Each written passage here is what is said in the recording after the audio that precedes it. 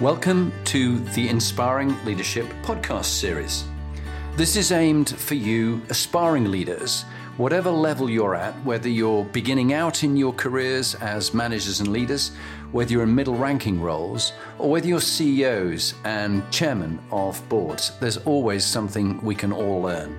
And it's particularly the skills, stories, tips and techniques that you can pass on to those you lead and your teams. Hi, my name is Belinda Agnew. I am the founder of Focus Group, which is digital tech, scaling tech talent, obsessed with startup tech, huge fanatic in the tech space. Welcome to the Inspiring Leadership series. I will now hand you over to the host, Jonathan Bowman-Perks. Belinda, thank you. It's so lovely to have you. And I also appreciate the fact that in Melbourne, Australia, where you're at the moment, it's 8 o'clock at night. So you definitely need a glass of wine. Show us the glass of wine. Show us the glass of wine. I actually do have a glass of wine. Yeah, that's not a glass. That's a bucket. It's like half a glass. Bucket? It's probably two glasses. It's like one glass. That's very good. Well, look, it's lovely having you on the show because you also are a podcast host yourself of startups and unicorns. And you interview lots of entrepreneurs around the world. So it's lovely to meet a fellow podcaster. Tell us a bit about the other things that you're doing right now, and then we'll go back to childhood and the things that influence you. So what's all the different things you're doing right now? Oh my gosh. So I am doing so many cool things right now. I'm actually really excited about, I guess, the work life I have now. I feel like when you work so hard, everything starts to fall into place, 5, 6 to 10 years down the track, which is exciting. So I'm involved in a couple of cool startups. One of them is Floofers, which is a SaaS product for pets. So it's essentially like an Airtasker where pet sitters meet pet owners. And then I'm also involved in another startup called Anywhere Auctions, which is a prop tech company where you literally can bid from your mobile phone. You can purchase a property from your mobile phone anywhere in the world. It's really cool. And they're about to launch in USA.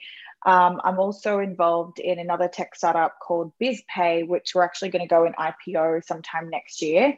So they're like a fintech company where they afterpay for businesses. So you can pay your services in 4 installments, but you as a provider, as a company, can get paid within 24 hours, but it allows your client to pay in 4 installments, which is really cool. Other than that, I'm cooking up a Netflix for recruitment myself. So I'm currently working on an MVP. We actually just about to close a pre-seed for that, to be honest. Just so close to it, but it's been a roller coaster in itself because it's my first raise. So learning a ton, but really excited. Wow. Well, Belinda, that's going to keep anybody busy. And yeah, to take us from the leader you are today, working in this entrepreneurial way back to when you were born. What are the people and the kind of events that have shaped you as the leader you are today? Tell us a bit about that. I thought about this so many times, and I feel like I constantly keep changing the way that I think. I mean, like 5 years ago versus my answer now. I think what shaped me is definitely my upbringing. Like as Jonathan, and many entrepreneurs and many leaders, it's literally your childhood and how you were brought up, in my opinion.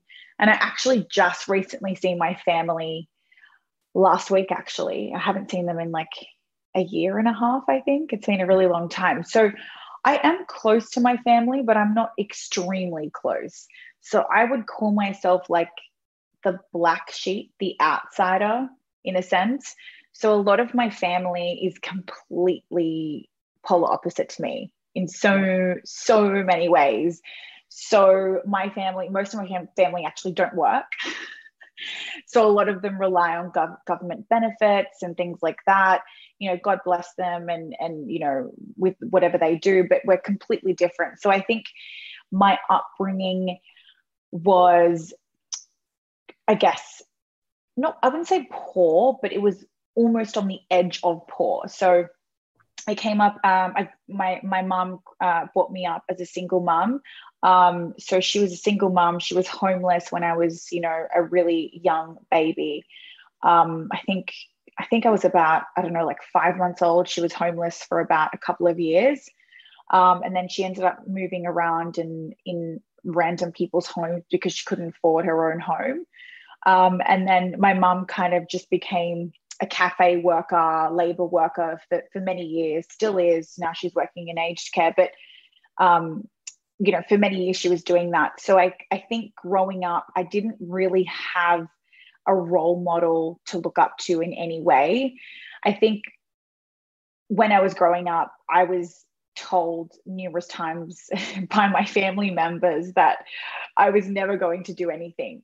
I was never going to achieve anything. I, looked different because I'm a European and my mum's side of the family's all white and Australian, blonde hair, blue eyes. So I was really the outsider in so many ways. I was constantly put down. I was called dumb, even by my teachers. It was a constant thing from everybody, actually. And then I think when I hit high school, my life just changed around. So I moved from country to city. And then the city, obviously, bigger population. So I kind of found myself in a popularity group. And I think I learnt a ton from them, and my confidence just grew enormously. And I think from my job and so forth after that. But from my upbringing, single mom, don't know my dad, still don't know my dad, don't have a relationship with him. Was an outsider, very shy, not confident at all, didn't even speak to anybody. I was really pushed to the side, pushed to the corner. So I think that kind of made me the woman that I am today. It was just fighting to do something with my life. It was like the grit. I just couldn't stop until I did something. And then when I keep doing more, I just want to keep doing more. It's like, it's not enough. When is it enough? And it's never enough. So I think it was, definitely coming from that for sure. Wow. And that's quite some story. Like you, I didn't know my father. I mean, he was killed when I was 3. I mean, I know history of him, but I do find that a number of the people who've pushed themselves and been successful in different fields often have lost a parent or not known one of their parents. And there's this badge collecting that I think you have done and I've done of trying to prove things. I mean, look at the different entrepreneurial businesses that you're involved in and all the things that I'm trying to do.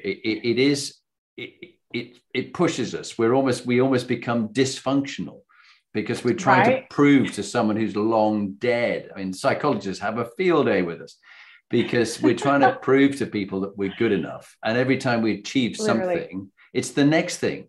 Like, I sort of said to someone, so now you've climbed Everest, what next? Goes, well, I'm looking for the next thing. And, been into outer space. So I think it is interesting, the hardship that you've been through and the fact that you haven't got the role models and people did run you down. Yeah. I was told I was thick and I was going to be a dustman. I don't know whether you call them dustmen in Australia, but the garbage guys, because I couldn't spell, I couldn't do maths. I turned out to be dyslexic. Yeah, me too. I was terrible. Yeah, I turned out to be dyslexic, and so a bit like Richard Branson, who's dyslexic too. He finds his way. That is really interesting. So from your experiences, tell us about, in your life so far, one of your proudest moments and what you learned from that, and also one of the toughest, darkest personal moments for you. Yeah, I don't want to keep repeating myself on podcasts. I think I want to think of something a little bit different. I think the proudest moment to date recently, to be honest, has been my pre-seed. I never really thought, like, I don't want to be a feminist, but I never really thought as a woman, and a non-technical founder, like no technical background, B, could raise such a large amount pre-seed just on an ideation. And an ideation is essentially an idea. This is my idea on paper. I don't have anything else bar the idea. Do you want to back me?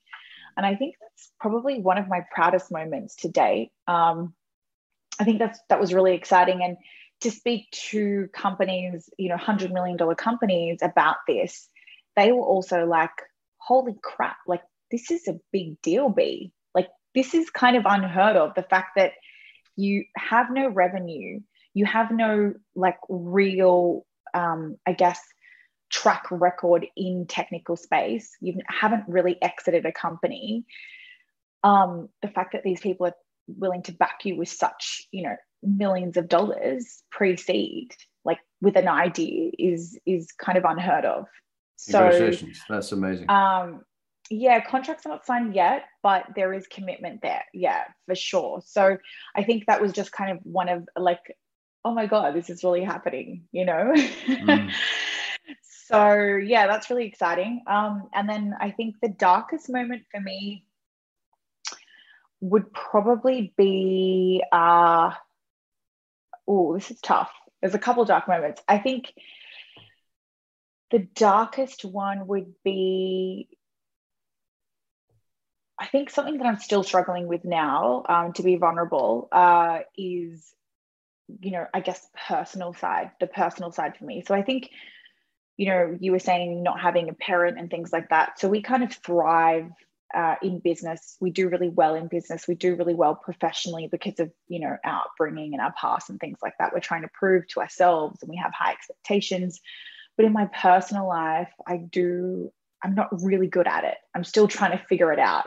Like my relationships and I'm not married and, I don't have kids and like, things like that. So I think as a woman at 30, almost 31 in November, it's kind of like, this is the time where we have children. This is the time when we are married, we get married or something's happening in our lives personally.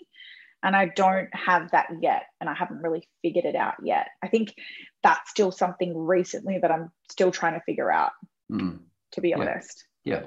No, that makes sense. And I think with all the entrepreneurs and successful business leaders, they get very focused in some areas and they forget others, or they're successful in one but not another. So I wish you every success with that. And I hope so.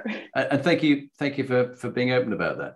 And with all the experience that you've got by the age of 31, and I quickly add that my children are aged sort of 26 to 29, so they're similar age, being an old guy to you. Their boyfriends are a similar age to you.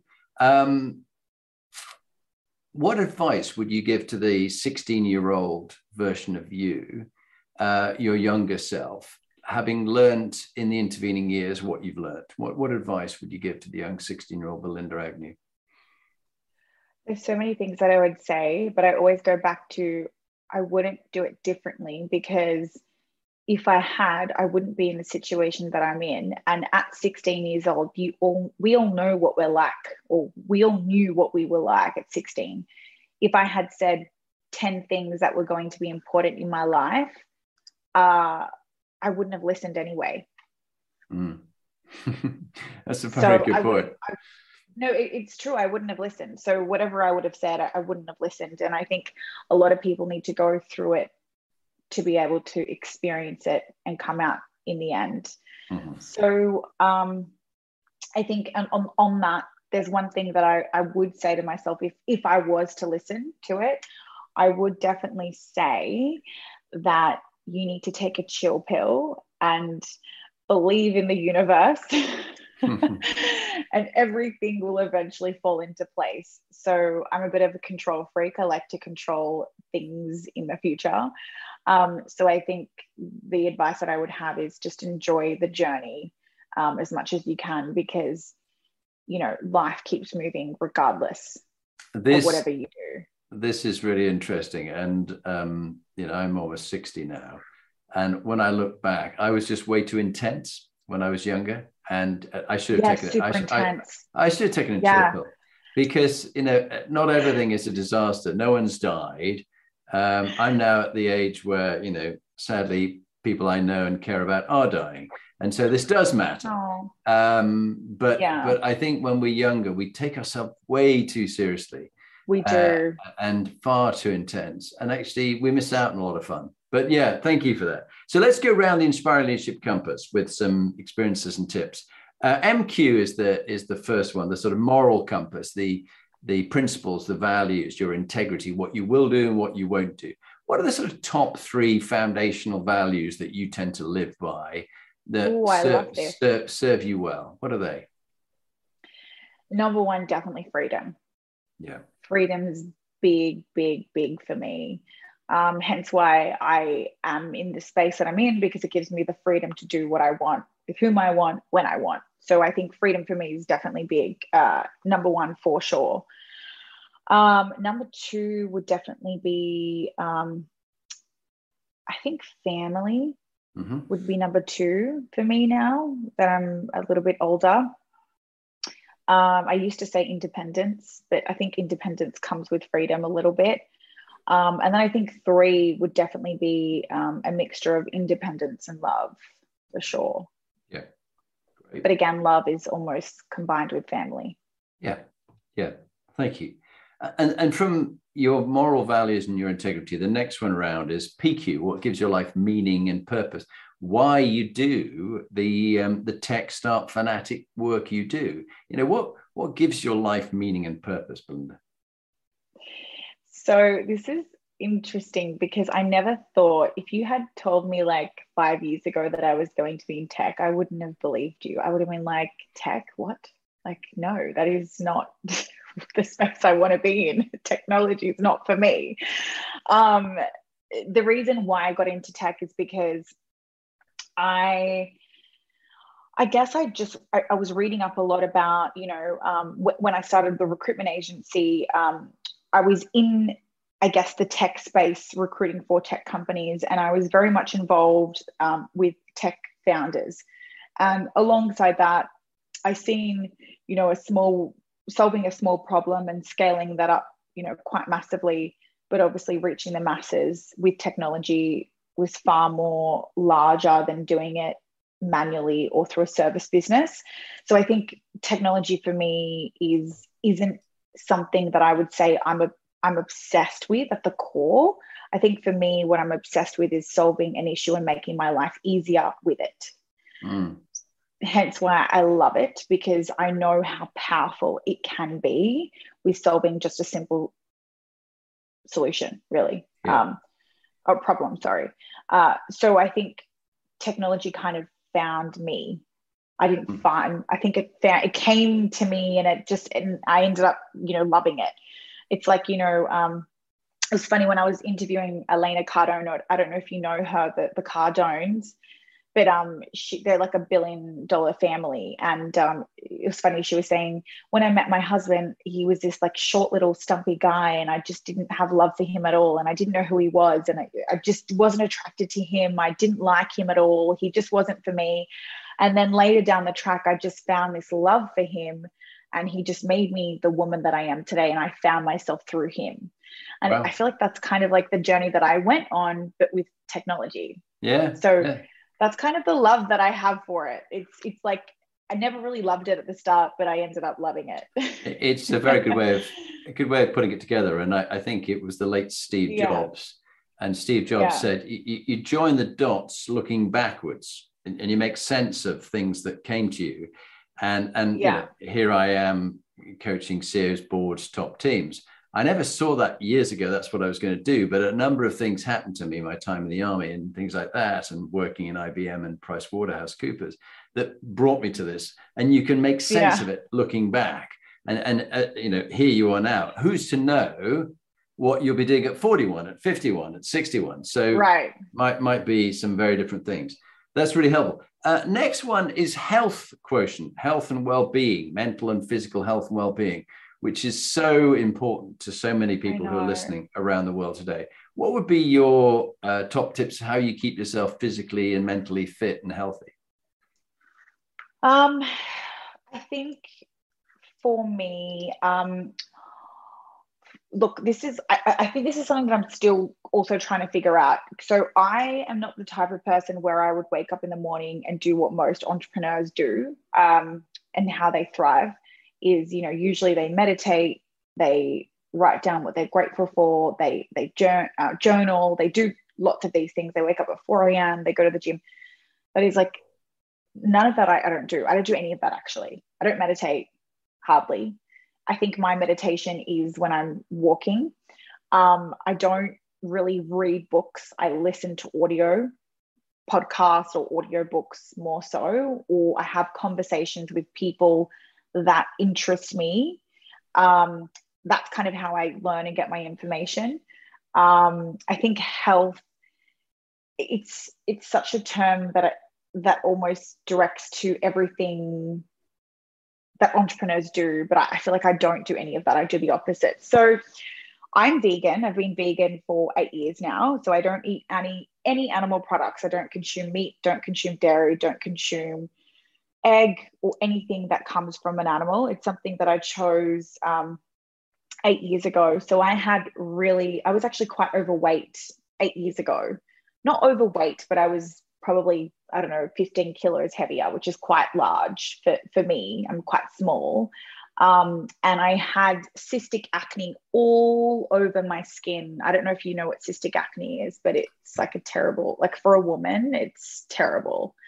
So I was really self-conscious for almost 12 months. Long story short, I ended up going vegan for animal reasons. Secondly, was for health. But since being vegan, it has completely changed like the way that I look at life and the way that I feel. It's not for everybody, but I believe when you consume animal products, it's almost like you're consuming the energy from that animal, or the energy that the animal has lived. So health is important to me in that sense. I believe in energy. Energy is obviously made up of everything in life itself. So that's one of the things that I truly believe in is, consuming the right things and making sure you're consuming, the best for your body. But everything else around that it's not really something that I do. Yeah. Meditation, you should be doing meditation. I feel like I'm the worst person to talk about this, by the way. No, it's very interesting. And that's probably the only healthy thing that I do is vegan. But I'm not a hardcore health freak. No, I'll be honest, like I'm drinking red wine. So. Well, I'm assuming it's vegan red wine where they don't use. I think they can use fish gut, can't they, to filter. Even Very like strange. pig fat. Yeah, liquidated pig fat. No, it is interesting, Belinda. You had the vegan decision. I did vegan for a year, and the reason I did vegan for a year was I got late onset asthma, and so I went vegan. My asthma went within a month, and I've just kept dairy off. I don't have dairy now, but I have introduced fish and egg and occasionally some red meat, but not that often. But I just generally eat a very healthy diet, and I do. This morning I did my mindfulness. I did the walk with the dog. And that's your meditation. Exactly. I did my meditation. I do 20 minutes of Headspace. Oh, you do? I've done it for 335 days. A program. Wow. Just continual. Mm-hmm. There's a 365-day program which I'm doing. So and then if I hadn't just had an operation, I'd be training in the gym as well. So I am like your other entrepreneurs. I like doing that, but it's interesting. Everybody's different. And I think this is the thing. Everybody's different. This is the thing. Everybody's different. And like, I feel like, when I talk to people, they're like, oh my gosh, you don't wake up at 5 a.m. They're like, what?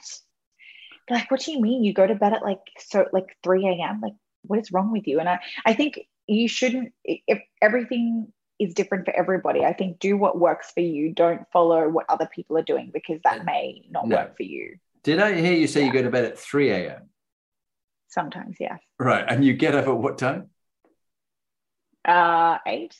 Okay. All right. That is sometimes. That's quite rare to have so little sleep. And I know.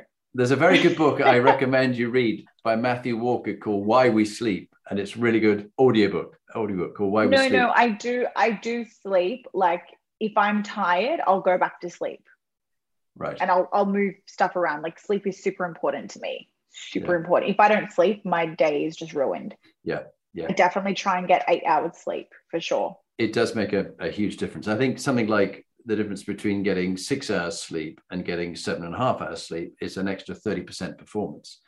I think that's that's a huge amount. Moving on from health to emotional intelligence, EQ. What would be a tip that you've learned about building rapport and influencing people through getting to know them? Would you share any tips you've learned about people? Yeah, I think a lot of people when they meet people, especially in business, they come across as an opportunist. Mm-hmm. And I think once the other person sees that or feels that, they put a guard up straight away. So I think whether you want to do business with that person or whether you want them as a client or whatever, I think you just need to go in and actually get to know the person first on a personal level prior to, shoving your services down their throat. I just think it's, we're all human and we all feel things. We're all emotional. I think based on my career, that's one thing that I could say that's my best asset is I'm very good at connecting and networking with people. So I think it's definitely, based on actually wanting to get to know that person on a genuine level rather than just coming in as an opportunist. Yeah. So yeah, one of the things is, going in, getting to know the person on a personal level rather than, from a business perspective. I would definitely support that. And I'm a great believer in people's stories. I'm absolutely fascinated by, just as I am about yours, about stories. It's interesting, right? Yeah. And you cannot hope to get to build a relationship with someone unless you really understand where they've come from and their experiences and what shaped them, absolutely. the values they have. No, that's because you find relevance through it, right? You're like, oh yeah, that's me too. And then you start communicating that way, and then you start to, have similarities, and then rapport builds from that. So I think you just need to, talk to them on a personal level. Don't be an opportunist. Yeah, exactly. No, people smell it a mile off. They can just sense that you're trying to take something from them and there's nothing in it in return. And then, and that you're not really interested in them. You just kind of do the quick deal and just get out of there. Okay. Really support that one. The other one linked to that is what we call CQ, cultural or collective intelligence. Getting on with people of a whole range of different backgrounds. It's about diversity, equality, inclusion. How have you developed your cultural intelligence, your ability to get on with people from lots of different backgrounds, different countries, different... I thank my family for that a lot. Like that's actually one thing that my family has given me is obviously life itself. But, secondly is being able to adapt in different rooms quickly.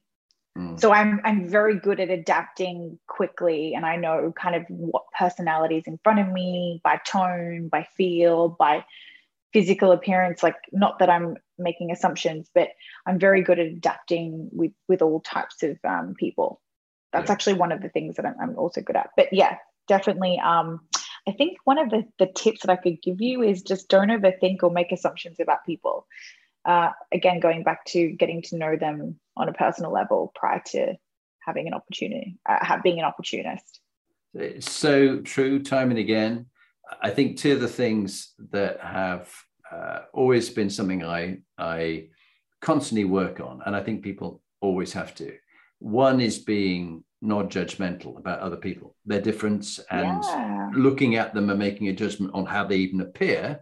And the second one is non-attachment to things, stuff, that you get upset if you've lost something or you don't get that material good. And it is quite Zen-like. You have to work on that non-attachment, non-judgment. And I think You sound like you adapting quickly and not making assumptions are two of the things that you have too. You just don't make assumptions. Yeah, it's so simple. Like most of the stuff is you would know better than me. It's very simple. Yeah, no, that's really good. And then on to resilience, whether it be your upbringing with your mum and your family, or different experiences you had moving from the country into the city. What would be your tip about resilience and coping with adversity and setbacks? My tip, you mean? Mm-hmm. Yeah, your favorite tip. Yeah. Yeah, a bit of advice you'd give. Yeah, I think for resilience, it's something that, I mean, you could learn it, but you can't stick to it if it's not something that you want to do. So I think before you go and try and be resilient, I think you need to figure out, or taste a ton of stuff, like Gary Vee says, and figure out what keeps you wanting to keep trying or keep moving forward on that particular thing. Mm-hmm. I think that's kind of like the first thing, because there's so many things that I've tried to do and I didn't want to go back and do that. It just didn't mean that I wasn't resilient. It just meant that it wasn't for me. So I think people get mixed up between those two as well. But yeah, being resilient is definitely something that I believe you can't learn. I just think, I mean, I keep changing as well with this, but I think right now at this particular moment, I don't think that you cannot learn grit and you cannot learn resilience. I think it's something that you're born with, for many reasons. And most people may disagree, some people may agree, but I think it's all based on, experiences and upbringing and relationships that you have, but it's definitely something that you're born with, or you have like a fire within it. It's a different type of breed, I think, anyway. Yeah, and it is an interesting point you say. I think back to doing my airborne training when they had you airborne. Yeah, running miles and jumping off bridges into canals and things like this. And I would never think that you would do airborne. No, well, it just scared the living daylights out of me because I didn't like heights. But I think the training that you get can build on the attitude that you have of, I'm not going to give up. I am going to see this through. But it was interesting, the people who chickened out and jacked it in, as they said. They had a wagon, a vehicle behind. It was called the jack wagon. And if you couldn't do it, get on the jack wagon and you leave now. We'll never see you again. You're gone. Your kit's packed. You've left. Wow. And that was quite brutal. That, from 250 of us, we got down to 36 of us who passed. And those 250, they're all serious about coming. They're trained and prepared for it. But various things were put in their way to see if they'd give up. And I think life's a bit like that. It throws things at you to see whether you've got the grit to keep going, or are you going to give up? Yeah. And they would deliberately do things. I remember one where we came running in after a 10-mile march and I was just dead in my bootstraps. And we could see the barrier of the gate of the barracks, and we were coming in, and the sergeant went, I think we'll go and do it again. Turn round, off we go. And soon enough, for a mile, we did it again. And we lost 20 people at that stage because they went, I can't do this again. And of course, he wasn't ever going to do the whole 10 miles, but he did do another mile. And of course, in war, the enemy don't go, oh, Belinda, you're tired. We won't come and attack you till tomorrow. Have a sleep. Don't worry about it. Get your 8 hours in. We'll come back later.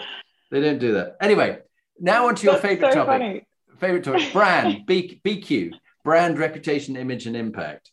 What it would be your tip that you've learned about developing a personal brand, and getting feedback from other people on how they experience your brand. What's your tip on this one? I think everybody has a personal brand. They just don't advertise it. So I think, do what you do, just make sure you're showing up online as well, because I truly believe if you didn't take a video, if you didn't post about it, if you don't have a photo, it never happened in your mind, but it never happened to the world. So I think you can only provide value based on showing up online. Brand is really important. I think a lot of people, again, overthink this one. It's not as complicated as you think. You don't need to have, a marketing degree or anything like that. It's pretty basic stuff. So I believe, actually, one of my girlfriends, she runs a personal branding agency called Clout.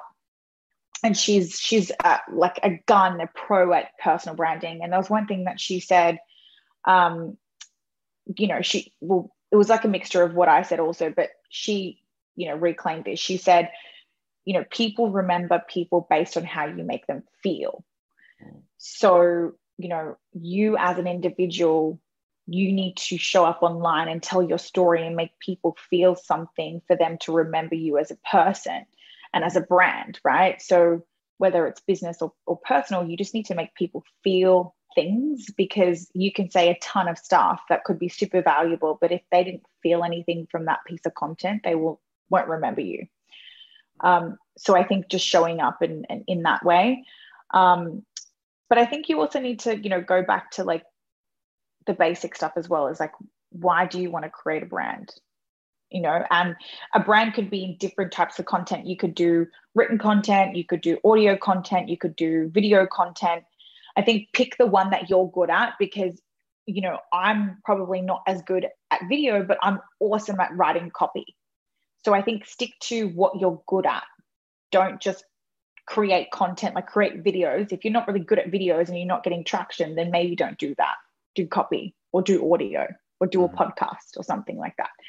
So I think that's another thing, is sticking to what you do best as well. Yeah, very, very wise. Yeah. And as a dyslexic myself, I love video. I feel like I'm dyslexic. I love audio. Dyslexic. Well, have you had a test? Have you had a test? No, I feel like I should do a ton of tests. I think I'd come up with like all these like crazy things. I think I'm like ADHD. I feel like I've got bipolar. I think I've got like, all these crazy, Well, do you know what? They're not crazy things. A lot of people. We all say that. Yeah, they do. They do. A lot of people have different challenges. And I think it is worthwhile you going through and doing a batch of tests and seeing what they come up with, just so you know. I should do that. Yeah. It took me until I was about 50, even later than 50, to find out, do a test and find out I was dyslexic and had dyscalculia. But I just found a way around it. But it's nice to know earlier on, so I wouldn't have struggled so hard on the written word, because when I did my book, I dictated it, and that was my way of recording my book, and that's the way I'll do the next book, which is going to be amazing. CEOs and teams inspiring leadership, in which leaders like you will be in it. So, talk about that legacy. What would you like your legacy to be when you pass away in years to come? What would you like people to say about you? What do you think is important about legacy? Gosh. I would love, I guess the future goal for me is to become a sole investor. I'd love to invest into women tech startups for one, but also invest into the people that I truly believe in. And I guess I want to be involved in cool startups. So I think I want to leave that behind, number one. And number two is I'd love to open up an animal sanctuary at one point, because I'm obsessed with animals. And that's definitely something that I would love to do on this planet at some point, hopefully before I die. Yeah, sounds like a good plan. You should meet Archie, our Cocker Spaniel. He's been out with me this morning. Do you have cats or dogs? Or I suppose you're too busy. Yeah, I have a dog. Her dog bed's literally, can you see that black thing right behind me? That's her dog bed. Yeah. She's got like 3 beds in the house. She's just like fully, she's the queen of the house. What breed? She runs the household. What breed? She's Maltese Pomeranian. Oh, right. Yeah, she definitely will run the household, I'm sure, as a Maltese Pomeranian. Yeah, she does. Okay. Well, talking about strong characters, let's talk about teams and strong characters in teams. Yeah. When you've come across different teams, I mean, you can even think back to at school, and I'm sure girls at school could be pretty toxic. They certainly sounded like they were when you were in the country before you got to the city. What have you done when you've been in a team where it's toxic and tried to make it a high-performing team or sort it out? What's been the advice you'd give to people when they find a toxic situation, trying to get it better? Yeah. I've been in many situations like this, like on a personal level and also business. I think I like to rip the Band-Aid. I'm a very, like, I go in and take the problem out ASAP. Whatever the issue is, I like to like resolve things and talk about it and be the person, be the leader, and what's going on, what's the real issue. Because I think a lot of the times there's a core issue that we don't know about. But I think if it comes to the point where it's toxic, not only to the team but to the culture, you just need to rip the Band-Aid. And unfortunately, in my opinion, I think it's worked over and over again. As much as you talk about it, people won't change. I think it's really hard for people to change who they truly are. So I think you need to rip the Band-Aid and start a new slate in that particular team or culture. But I think, in my opinion, rip the Band-Aid has worked for me. In the past, I've always... on that question of ripping the Band-Aid, I do relate to that.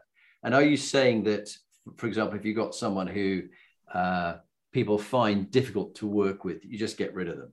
Is that your approach? That's what you mean? No, I don't do that. What I mean by that is, so in personal scenarios, I've done that over and over again. In business, obviously, protocol, you need to have the conversation, have a team conversation, make sure that they're okay, because there could be things that are not okay at home, or, mental health issues or whatnot. So obviously protocols is we need to have the conversation first.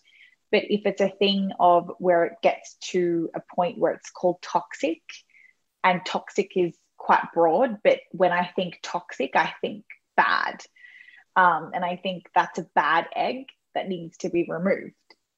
Because if the egg starts to, rub off on other eggs, good eggs, it starts to become a bad culture over time, and I think sometimes it's good to go in and be the bad cop and just remove the bad egg.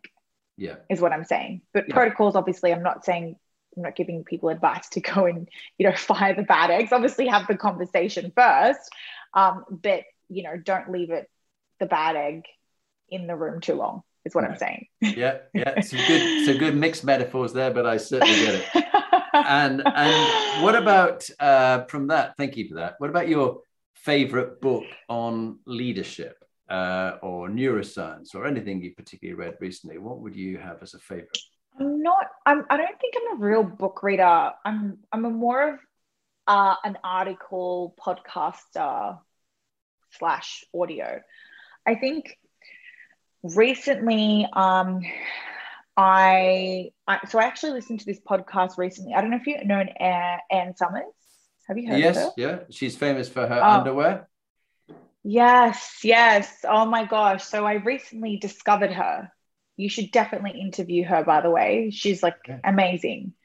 So her upbringing and her whole story is almost like mine. It's crazy. So I recently found this Anne Summers. I listened to a podcast that was called CEO Diaries, or Diaries of the CEO, by Stephen something. I can't remember his name. But anyway, she mentioned in her podcast that, because she's in retail, when COVID happened and she got the call and the email saying you have to shut down 150 stores, as a leader, as a CEO at that point, 150 stores, that's like thousands of staff members she needs to call and say, hey, you don't have a job tomorrow or next week or next month. So what I learned from her is, she said she had the conversation where she was in a position to pay her staff ongoing throughout the whole pandemic.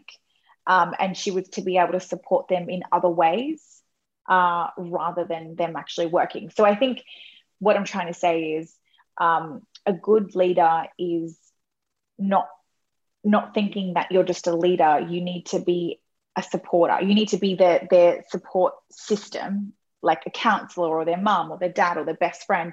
You need to be somebody that they trust to be able to have a conversation with you. Because if they cannot have a conversation with you, in my opinion, that's not really a good leader. Because I think good leaders are the people that you feel safe. It's like your safe place. Yeah. So yeah, what I'm trying to say is, I learned that from that conversation she had with her staff is that she was willing to pay their salary ongoing was incredible. So yeah, she was kind of like a support mechanism, I would say. That's really an amazing story. And like you, I enjoy listening to podcasts and audiobooks. Yeah, I find that's a good way. Yeah. Yeah, I'm an audio person, not a reader. That's definitely the way to do it. For some, but not for all. Okay, and that's great, Belinda. So we're on to the final piece, which if you just introduce yourself again, and then give us a 2-minute top tip of your favorite leadership tip. Hi, my name is Belinda Agnew. I am the founder of Focus Group, which is a digital recruitment agency. Love all things tech startup world. Allow your employees to build a personal brand. That's good. Yeah. Because personal brand is more powerful than actually leaving behind an experience with your company. So I think allow your employee to stand alone as their own brand is the future of work, in my opinion. That's a brilliant tip. Belinda, thank you very much for being on the Inspiring Leadership series. We've had a lot of fun. It's a light-hearted, easy chat, and I've really enjoyed having you here. So thank you very much indeed. Thank you so much, Jonathan. Bye for now.